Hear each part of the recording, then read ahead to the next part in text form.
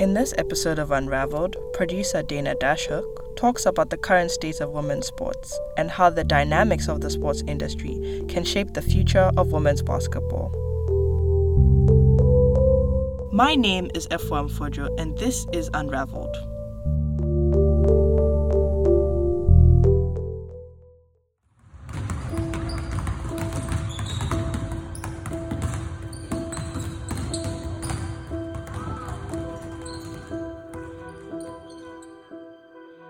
I'm obviously not playing in the NCAA anymore. I'm kind of just watching from the outside, but I feel like there's definitely a conversation that was started for sure last year.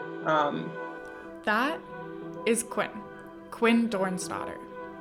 And so that is like a huge step because at the time we didn't even really talk about it. It was just like, of course we don't have a billboard, you know? Quinn is from Regina, Saskatchewan, where she grew up chasing the dream of one day playing pro basketball. Eventually, she went off to Arizona State University to play as a center, and she has now been in Europe for the past 5 years playing pro. She's also a member of the Canadian national team. When I asked her who she looked up to growing up in the sports world, this is what she had to say. So I looked up to like my local university team was my first sort of like, I wanted to be on the local university team. That was the dream. And then the women who were playing at the Olympics. After that, going into college, people I looked up to were just older teammates. This is an exception compared to the typical LeBron James, Stephen Curry, and Michael Jordan. And to be honest, it caught me off guard. Because for young girls in our generation to have grown up looking up to girls in professional sports world was rare. And Quinn's response isn't an answer we often hear. Usually we do hear LeBron James, Stephen Curry, Michael Jordan, and countless other NBA superstars. But this is the problem, and it has been for so long, that the sports industry has failed to capitalize on women's sports. The sports industry is growing quickly and being marketed like crazy. However, there is one aspect of the sports world that the sports industry has failed to capitalize on, and that is women's sports. There are so many sports we could analyze, but in this episode, we are going to look at the future of women's basketball in America as they rise to the top. We are currently seeing more about female athletes than we ever have before, but they still aren't being included in the same way as men's sports are. Most importantly, the single story that continues to saturate and perpetuate through North America's media is that men's basketball is more worthy than women's basketball in funding, coverage, airtime, and resources. As a result, the women's game remains in the shadows. 2020 brought new heights for the Women's National Basketball Association, or better known as the WNBA. The WNBA has begun to occupy more mainstream media coverage, and in a press conference last year, Kathy Engelbert, the WNBA commissioner, said that the league has seen a 68% increase in the average television ratings for its national games.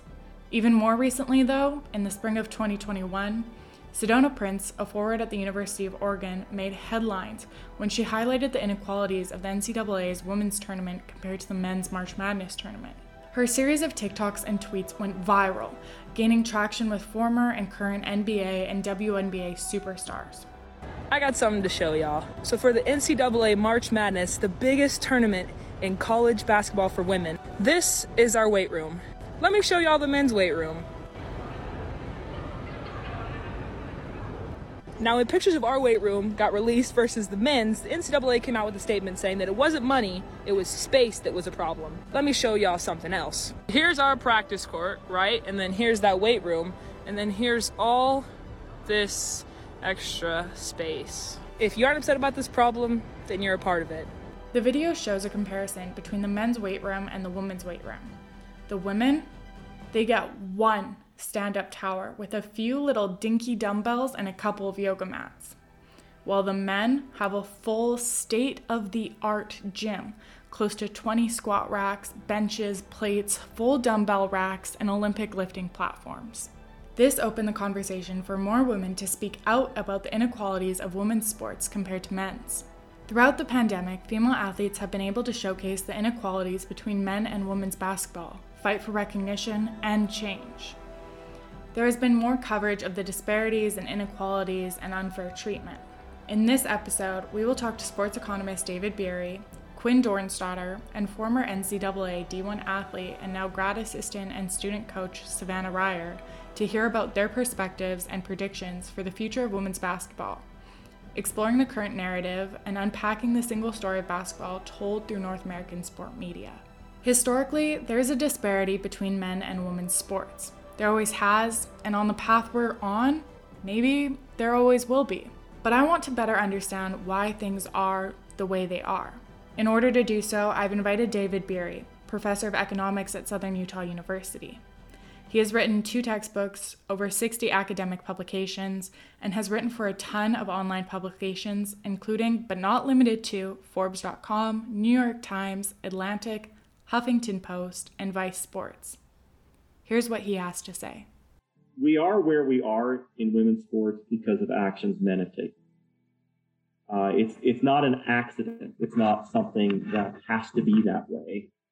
There's a long history of discrimination against women. If you go back in time, obviously women are actively banned from playing sports, so that's where we start. But even when the banning stopped, it also becomes the case that men actively discriminate and don't bother to promote women like they promote men. And it's because the men doing the negotiating didn't think it's that important, so they don't negotiate very hard. And so you see this, over and over again. It's the men making the decision. We very much try and let these people off the hook because we make it sound like they come across in the media as if they're totally shocked at these things. I'm shocked. How can you be shocked? This has been going on for decades. You've been in charge for decades. How are you shocked? You're not shocked. This is exactly the product of your decision making.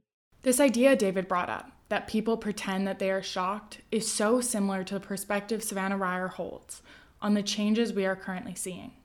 A lot of the time when we would ask, why don't we have this, or why aren't we able to get this? It was always well, we don't bring in enough money, or we don't have enough money in the program, rather than hey, let's find a solution, because we work just as hard. We practice just as many hours. We play just as many games. So to not have the same access is ridiculous still, considering there is awareness being brought to the situation. It's almost like that fake wokeness that a lot of people in today's age have. Honestly, they'll be yeah, we hear you and we're trying to fix it, but at the same time there's never a solution given. So I like to call them fake woke. Yet this brings in the idea that people only care to make a change when people are making a scene and demanding change, and it is a constant pressure. According to David Beery, that is what happened with March Madness. This is the recurring theme over and over again in college sports. We are where we are because men made decisions. And what happened this last year is a lot of media attention got focused because of those pictures of the weight room, and it forced the men to make decisions they were not going to make. The thing that people should understand is if those pictures of the weight room don't appear, then it stays exactly the way it was. That didn't accidentally happen. That was not an accident. That was a conscious decision by people in charge, and they were doing what they were doing because they actively discriminate and they don't care. I think that's the issue, is that you do get them to change when people force them to focus on it. But that being said, they're only going to change till the storyline changes. Until the minute the pressure's off them, they'll stop doing it. Because at the end of the day, Mark Emmert doesn't care about women's sports. And I think we could establish that very easily by just asking Mark Emmert, and Mark Emmert, by the way, is the head of the NCAA, by asking him directly, how many women's sporting events do you actually go to? Are you going to these things? I don't see him at these things. If you're not going, I assume you don't care. This past year, we saw Sedona Prince blow up on TikTok for highlighting the disparities between the men and women's tournament during March Madness. Now, months later, after constant demand for change and pressure, the NCAA has finally switched over to have the women's tournament under the March Madness title. I asked David for some insight on why things happened the way they did, looking inside the bubble on what Sedona recorded. David explains that this was a catalyst. We're able to see very clearly a disparity in the way they set up the tournaments in a way that we probably couldn't have seen before. And that led up to a national conversation about this, and we learned certain things about women's basketball that I don't think most people knew about. One is that March Madness, the label only was being applied to men, so that reduced the marketing of women. Secondly, we learned that the rights to women's basketball were being bundled together with the rights of a lot of other sports. They weren't being sold separately. That was reducing the value of women's sports. So when the men were talking about what revenue do women bring in, they had set it up that it wouldn't bring in as much revenue. And this has been a really frequent issue when it comes to women's sports, is that it's not just that women bring in less revenue than men, it's that men negotiated so that it's even less than it would be. And that makes women's sports look smaller than it actually should be. I'm going to take a moment here to talk about Title IX and what Title IX means in regard to college sports. Title IX was implemented in 1972, and it states that no person in the United States shall, on the basis of sex, be excluded from participation or be denied the benefits of or be subject to discrimination under any educational program or activity receiving federal financial assistance. Now, to put this into perspective, Title IX gives women athletes the right to equal opportunities in sports and educational institutions that receive federal funds from elementary schools to colleges and universities. But Title IX doesn't protect everything. And although it's supposed to make things more accessible and more equal, this isn't necessarily true. So I'm going to hand it over to David to talk more about this. If you go to an issue like Title IX, so Title IX is significant in that, and it does make U.S. women's sports better than what we typically see in other countries, because it does force high schools and colleges to spend more money on girls and women in sports than they were going to otherwise. But I think there's a sense people have that Title IX made it equal, and it's not equal. It is still the case. Most schools do not comply with Title IX. They also lie about Title IX. They say, hey, we cut men's sports to make Title IX happen. That's not true. No, you didn't. That's all made up. See, there's no Title IX for production. There's nothing to enforce you to do that. You invest as much as you want. And so what they do is they don't invest much in the production value because they don't think it's worth anything. So they don't want to do it.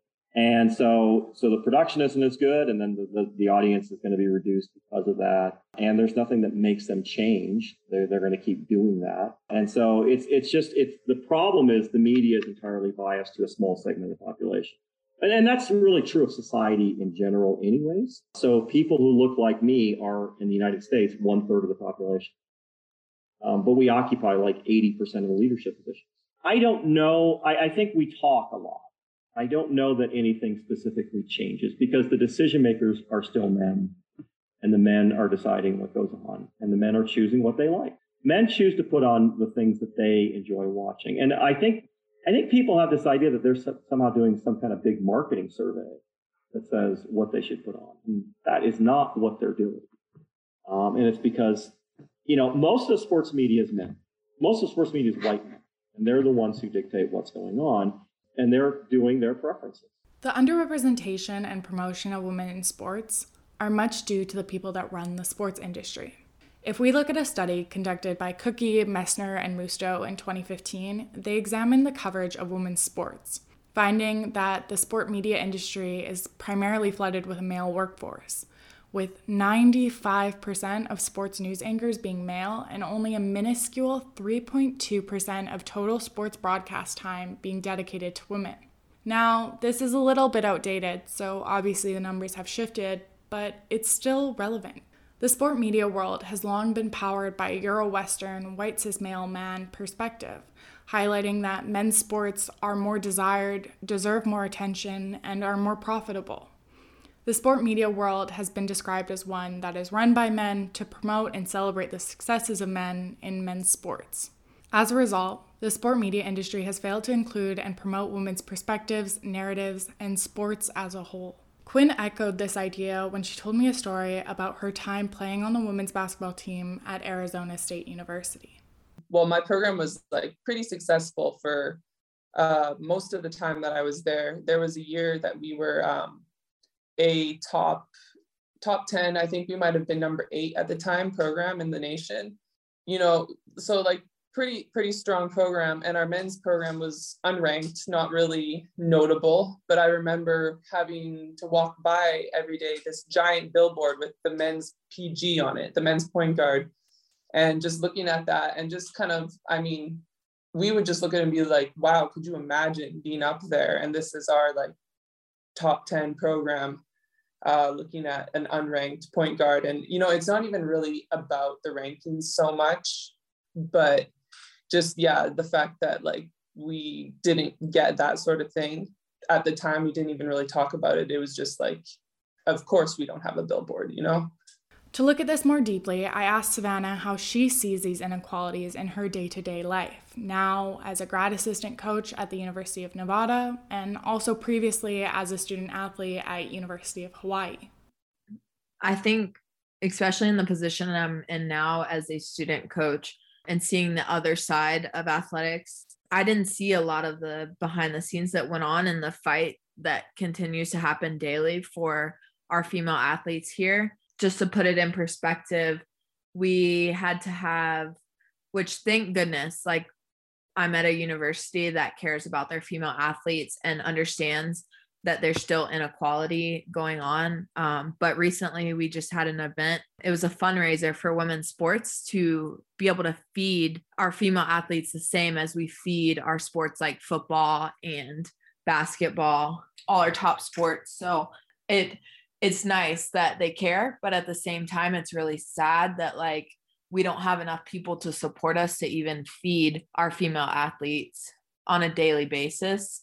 Whereas football, men's basketball, all of those sports have excessive amounts of money to put towards feeding, taking care of, housing, all of their athletes. So that's kind of a perspective thing that I didn't realize was still going on. This is so true, not only for Savannah and her experiences, but for so many other female athletes. So I wanted to know what can be done or what is currently being done in her life or on her team to make long-term changes for the future of women's basketball. Or more prospectively, what she thinks can be done in the grand scheme of things. As a coach now, seeing how much we have to fight to get things done, and the excuse always being like the budget this, we don't have enough for this. And then on the flip side, to be under a really strong, powerful coach that will take money out of her own pocket to give towards our program because we can't get it from certain departments. Like, to see that, it gives me hope because she's using, you know, she's in it for the right reasons. She's also using what she's paid to give back to the program and to give back to women's basketball. I think that's huge. And I think that's something that, you know, a lot more college coaches are starting to do. I've seen at Ole Miss, her name's Coach Yo, but the SEC coaches in particular are making a lot more money now, thankfully, because they have powerhouse Dawn Staley at South Carolina right now, who just signed that huge deal for women's basketball. She just signed, I think it was like $22 million 7-year extension. She's kind of brought their pay up in the SEC. So like if the top coach getting paid in that conference is that much, like schools are starting to have to compete with that pay.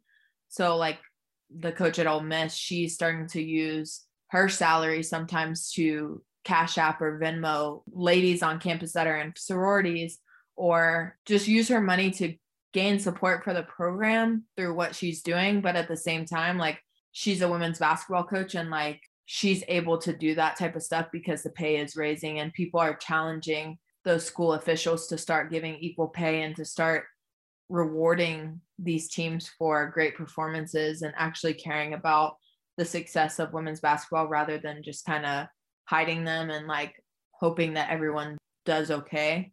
But yeah, I've seen a lot of change just within with the year I've been removed from basketball. The NIL is the biggest one. It looks like it's on the upward trend of being, you know, better for female athletes, but we just have to continue to fight and not be satisfied with what we're given, because a lot of times when people give you things in the heat of the moment, it's just to quiet you and hope that you don't speak back up. So just to continue to use our voice and advocate for all the female athletes to come after us, I think is super important.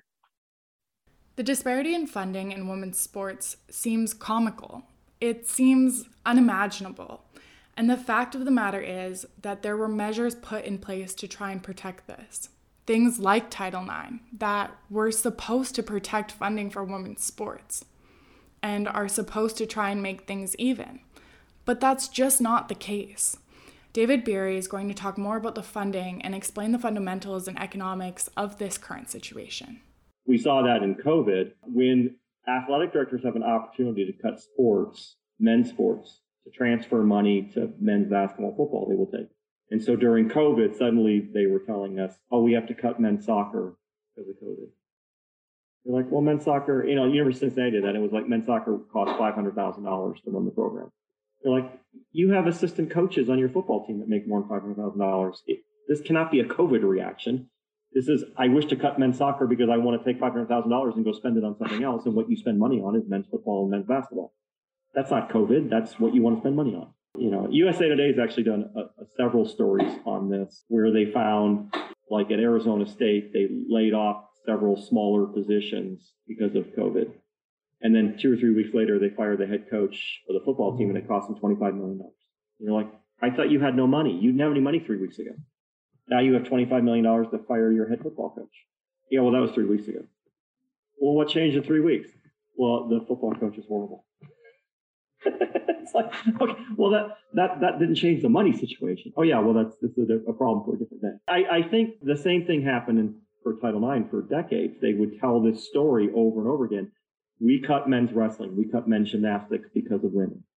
No, you didn't. That's not why you did that. You cut those programs and you used women as your excuse because you wanted to spend more money on football and men's football. Because these programs were so small, you had the money to do that. And you could have simply added, if it was Title IX, you could have added just another women's sport to balance it. It wouldn't have made any difference. You had the money to do that. I don't want to do that. I want to spend money on football and basketball. There's also this big insistence that, and this comes up a lot too, is that women's sports have to make money. No one expects men's sports to make money. That's not a requirement, right? We've invested millions of dollars in minor league football, both the international version in Major League Soccer and the American version. And none of that has paid off. There's no money in minor league football at any level. And there never is going to be. Minor league baseball doesn't make money either. It's been around for 150 years. It doesn't make money. Minor league sports don't make money. That's been proven over and over again. And yet men will invest millions in the latest minor league thing and they lose their money, but they just keep doing it. And then you say, why don't you put $100 million into the WNBA or $100 million in the National Women's Soccer League? Because that's not a minor league. That's a major league. And they're like, well, I don't want to do that. I don't like women's sports. That's it. I mean, they don't say that, but it's clearly that's got to be the case because it doesn't make any sense. David highlighted that people think that women's sports need to make money, and that's just not true. This can be seen directly with the NBA and WNBA, which, if you didn't know, share the majority of their owners. The NBA's commissioner, Adam Silver, had voiced his concerns in 2019, reasoning that the WNBA was not profitable and was draining the NBA's resources. Yet, the NBA was not opposed to investing its money in another one of its affiliated leagues that it just started, a newer league that wasn't generating revenue either. The announcement of this was significant, considering that an 18-year-old out of high school with a select contract would be making twice as much as the WNBA's league MVP at the time, and more than the max WNBA contract.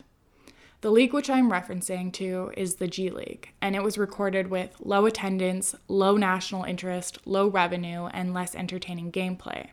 Yet, the NBA continued to pour money into this league because they saw it as a good opportunity for developing new players.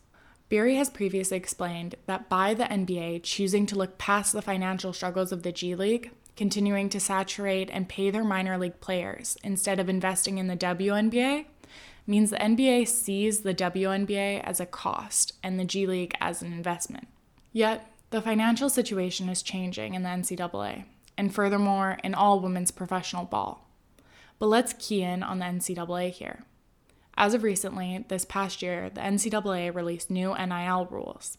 NIL stands for name, image, and likeliness. This is going to help female basketball players receive more recognition of the inequalities they face and possibly more mainstream media coverage for their game. But I'm not in these shoes. So to speak on this is Savannah, to share her experiences and what it looks like right now as a student coach, and also her previous experiences as a student athlete. Yeah, I mean, I definitely think that NIL is a game changer. At the same time, is it really that relevant to women's sports right now? Unless you're like I know at Fresno State, the Cavendier twins, I don't know if you've seen them on TikTok, but they've done a great job of branding themselves. They're two twins that play women's basketball. So I've seen obviously change in that, and females being able to make money off of their social media presence and just being an athlete. But I think for us right now, it's learning to like use that social media presence in a really positive, empowering way. But at the same time, like learning to really empower female athletes through what we post is super important. And I think that those people with those big platforms, like if they continue to do it the right way, then it'll open up doors for all the young female athletes to come behind them. I think female athletes are starting to do a really good job of kind of self-marketing themselves on social media. You're seeing, especially with TikTok and Instagram, they're taking advantage of those audiences and really getting the word out. So even though a lot of times it's more about like, oh, this girl's really pretty, but she also plays basketball, they're kind of changing the image of what we used to be perceived as, which was like not feminine females playing a male game. Now it's like, wow, she's beautiful and she can play basketball. Like, that's pretty cool. And even though I'm not a big fan of romanticizing basketball because females look beautiful, like at the same time, it is helping our game. So I don't know if that makes sense, but I think that's a big reason we're seeing the media go up. Central to the idea of women in sports and the problems they face is the way in which women are perceived in the sports world. Sports have frequently been referred to as a gendered space. This is problematic as the history of women's sports has continuously highlighted femininity and sexualized its players, perpetuating a perception of female athletes to be showcased as more feminine than to be showcased as a powerful or skillful athlete. The sports industry has been designed and maintained by hegemonic masculine culture, bringing forth the idea that being both female and an athlete is a paradox in itself. When women are included in sports coverage, their representation is presented as the ideals of society, sometimes hiding their successes, achievements, and confident personas. Yet, things might be changing as college athletes are able to take control of this narrative, and professional players have their own platforms to speak on.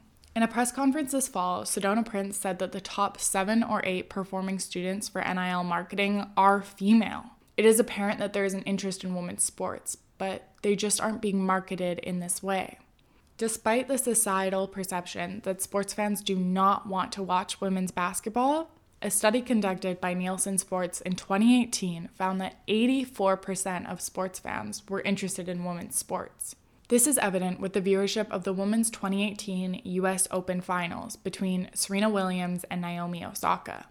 Viewership reached roughly 3.1 million, surpassing the men's final match the following day by 50%.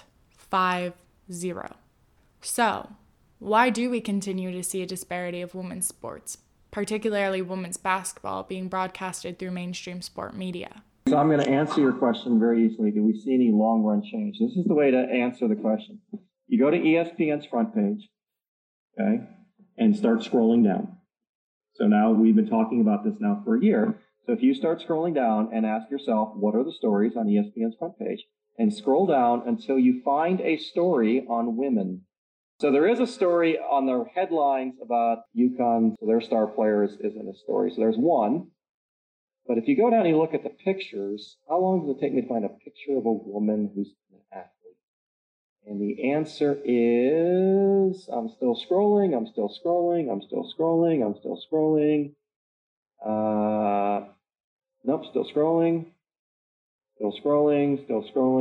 scrolling. Oh, I found one. Yes, there's a story on USA women's soccer, and it must be 3/4 of the way down. So that's one. That's the first picture. So every other picture until you get 3/4 of the way down ESPN's front page is a man playing sports. And that tells you right there the disparity in coverage. Because if it were equal, there would be women and men both all over the page. But there aren't women and men all over the page. There's just men on the page, and men and men and men and men and men and men and men.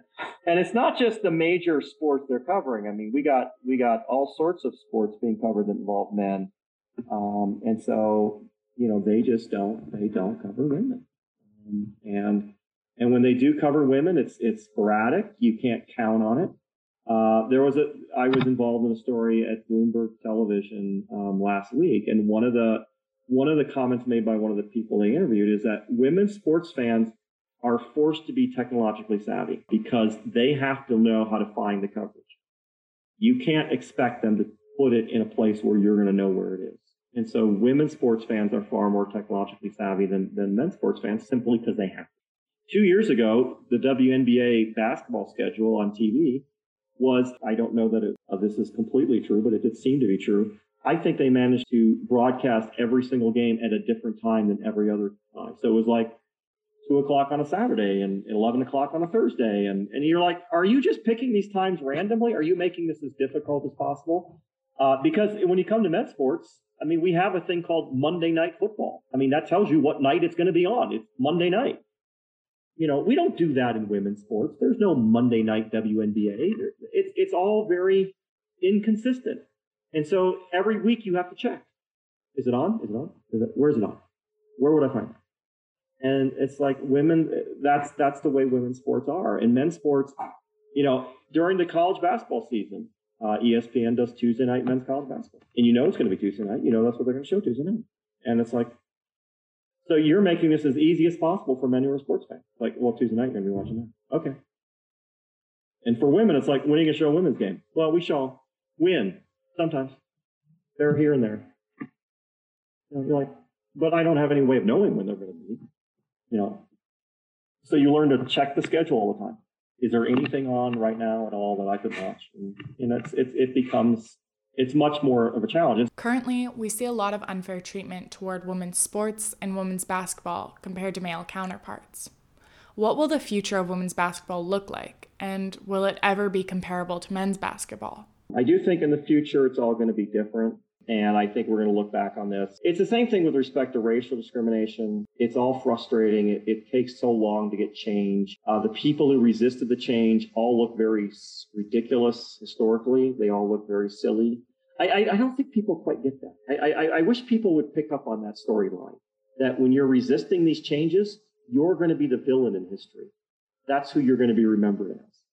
And you may think that you're a perfectly wonderful person, but the fact that you couldn't get this issue right means that people in the future are going to be making fun of you. Maybe if we said it that way to them, maybe they would pick up on this. Is this really how you want to be remembered? Because it's all going to change in the future.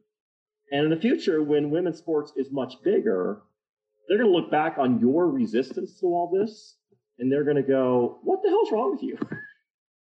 Why were you like that? And you're going to have a hard time explaining that that's how you were behaving. And so maybe that would make a difference. I do think in the future it'll be different. Right now it's a little frustrating. Well, I do think, so in the short run I am pessimistic, but in the long run I am optimistic. So in the long run, the WNBA will take off. It's already starting to take off, but it's going to take just 2 or 3 more decades to get to a point where it's going to look like the NBA. And the reason why is because what you're asking for in a professional league is you want the fans to develop an emotional attachment to something that doesn't actually exist. There is no such thing as a Washington Mystic or an LA Spark or a Minnesota Lynx. Those things don't exist. But you want people to spend their lives emotionally attached to them. In the same way they're attached to Boston Celtics and LA Lakers and Dallas Cowboys and things like that. Those things don't exist either. But people spend their entire lives. I asked my sports economics class, I had a fan in my sports econ class who's a fan of hockey, and he's a Pittsburgh Penguin fan. And I said, how often do you think about the Penguins? And he's like, every day. See, that's how a sports fan is, every day. So I grew up in Detroit. I'm a Lions fan. How many days of the year do I read a story about the Detroit Lions? Every day. It's a totally pointless endeavor. They're never going to win. And I've wasted my entire life following this team, but I still look at them every day. The head men's basketball coach at my school, Southern Utah University, is also from Michigan. He's also a Lions fan, and he does the same thing I do every day. Every day we think about this. And what you want is you want to get your fan to do the same thing with the WNBA. So, I'm also a Minnesota Lynx fan, so I spend every day thinking about that too. So, but you got to get a collection of fans who want to do the same thing, and they want to spend every day talking about this and thinking about this. But that takes decades because typically you inherit your fandom from your parents. And so it just takes a long time for that to happen. You can't start a league. National Women's Soccer League is only a few years old. There's no parents there at this point. And there's no history. And see, that makes all the difference. The history is what makes a big part of the fandom experience. To give you an example of how history plays a role in men's sports, they made a comment last night during the Monday Night Football game about a player who he went off the field, he was hurt, and then he came back on and he intercepted a pass. And Chris Collinsworth said it was a Willis Reed moment. Okay, now that only makes sense if you know the history that Willis Reed did this in 1973. In order for that to happen, you have to have the history.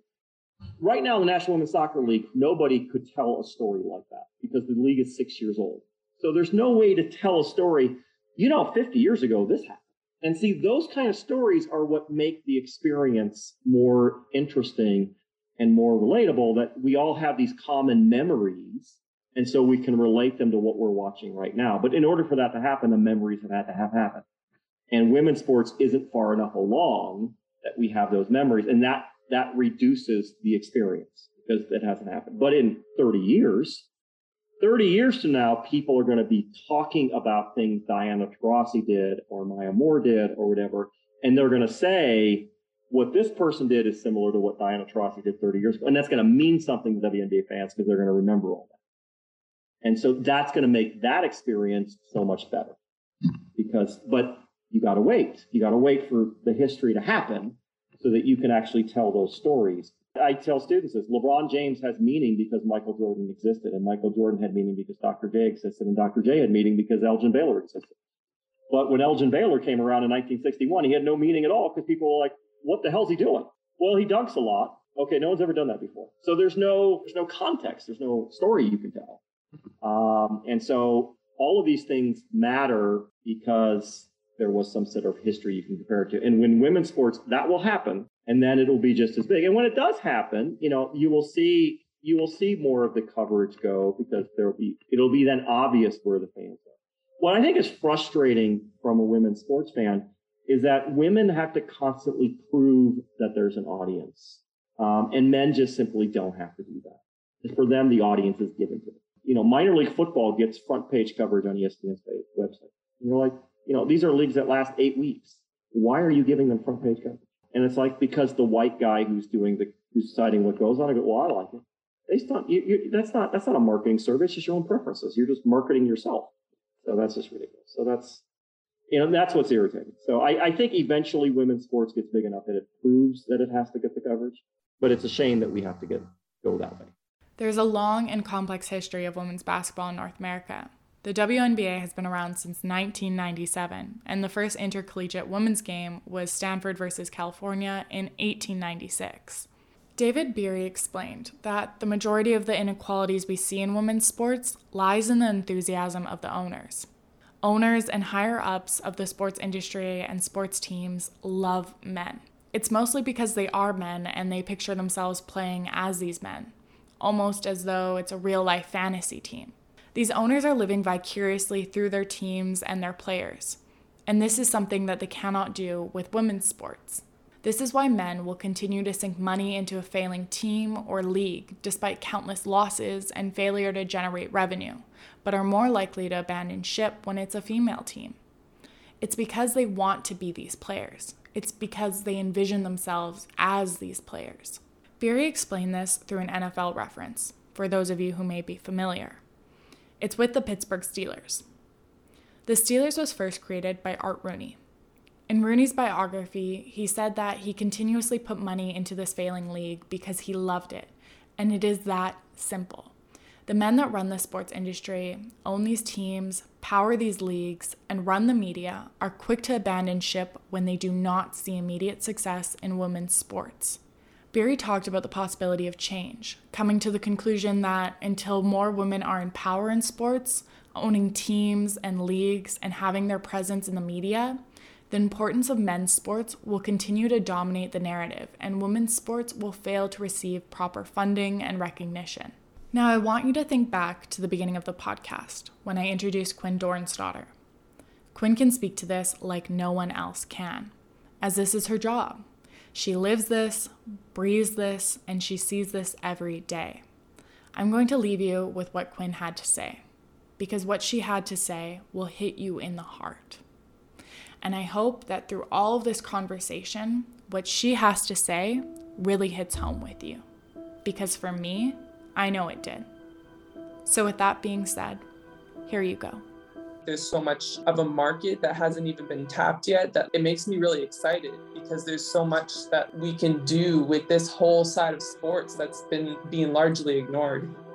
It's hard to say if, for example, women's sports will ever reach the same level of success as men's sports, just because I don't know, and we're far from it still. But I don't even think we're necessarily ready to talk about that yet. I think that first, we just want to talk about equal opportunity or fair opportunity, and, just like trying to get that base foundation the same first. And where they end up is, to me, not at all the issue. I think that naturally nobody has ever really tried to say that men's and women's sports are exactly the same, because they're not. Anyone who is really kind of an advocate for this sort of stuff is not trying to say men and women are the same. They're obviously not. There's biological differences. Those sorts of things translate to differences on the court too. There are differences, of course.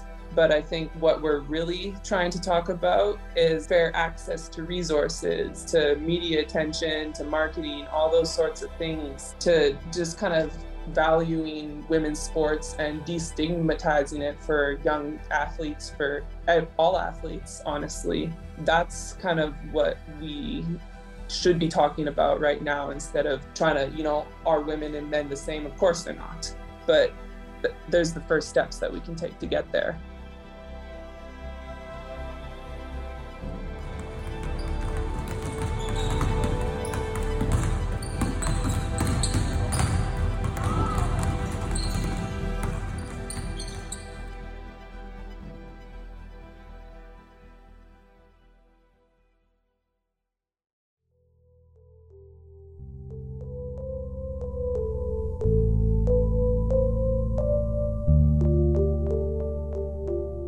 And with that, we've made it to the final episode of Unravelled, a series about what the future of society could look like post-pandemic. We hope that listening to this series has helped you think about the ways in which society could look very different from what we know it to be. That's all for today. I'm your host, F4M Fojo. Our associate producer is Taha Hashmani, and our executive producer is Elena DeLuigi. Special thanks to John Powers for composing our theme music, Ben Shelley for creating our podcast artwork, our professor Amanda Capito, Lindsay Hanna, and Angela Glover.